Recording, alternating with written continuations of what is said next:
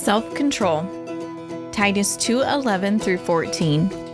For the grace of God that brings salvation has appeared to all men. It teaches us to say no to ungodliness and worldly passions, and to live self-controlled, upright, and godly lives in this present age, while we wait for the blessed hope, the glorious appearing of our great God and Savior, Jesus Christ, who gave himself for us to redeem us from all wickedness and to purify for himself a people that are his very own, eager to do what is good.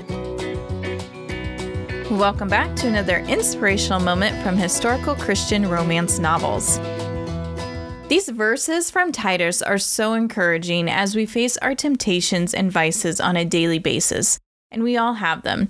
Maybe for you, it's gossip, or lust, or alcohol, or vanity, or pride. There's so many. But whatever the temptation or vice is, we have the strength to turn away from it when we turn to God. I love how the verses say, for the grace of God brings us salvation and teaches us to say no to ungodliness and worldly passions, and to live self-controlled, upright, and godly lives in this present age. For the grace of God. What would we do without him?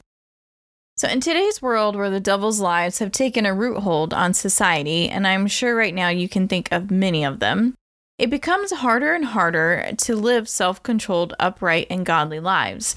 Yet when we do, we honor God, further his kingdom, and strengthen the faith and backbone of our fellow brothers and sisters in Christ.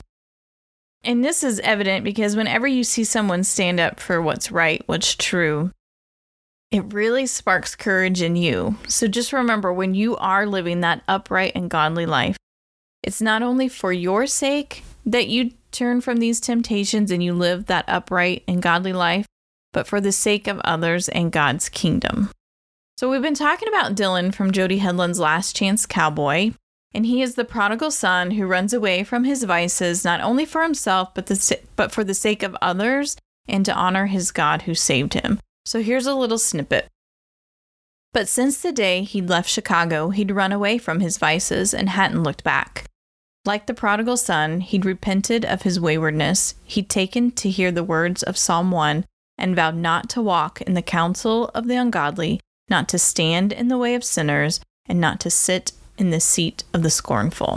Comes from page 36 in her book, The Last Chance Cowboy. Now, Dylan's story is the perfect ending to Jody Hedlund's Colorado Cowboy series, so if you haven't read this series yet, I highly recommend it because you will be inspired by all of the obstacles that God helps this family overcome. And I want to leave you with this final thought. Exercising self-control is possible with God. Thank you for tuning in to another inspirational moment from historical Christian romance novels. I hope you were inspired by God's love for you today, and if so, consider sharing this episode with others.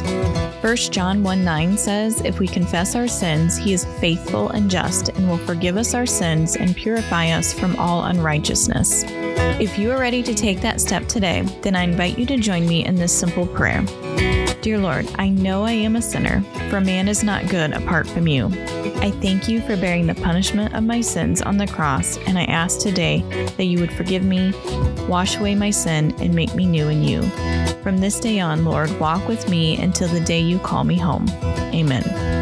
If you took that step today, then I say welcome home, my friend. And if you accepted Jesus as your Savior, I'd love to know. Please leave a comment below this post or email me at literaryscape@literaryscape.com, as I would love to pray for you as you begin this amazing journey with God. God bless, and see you next time.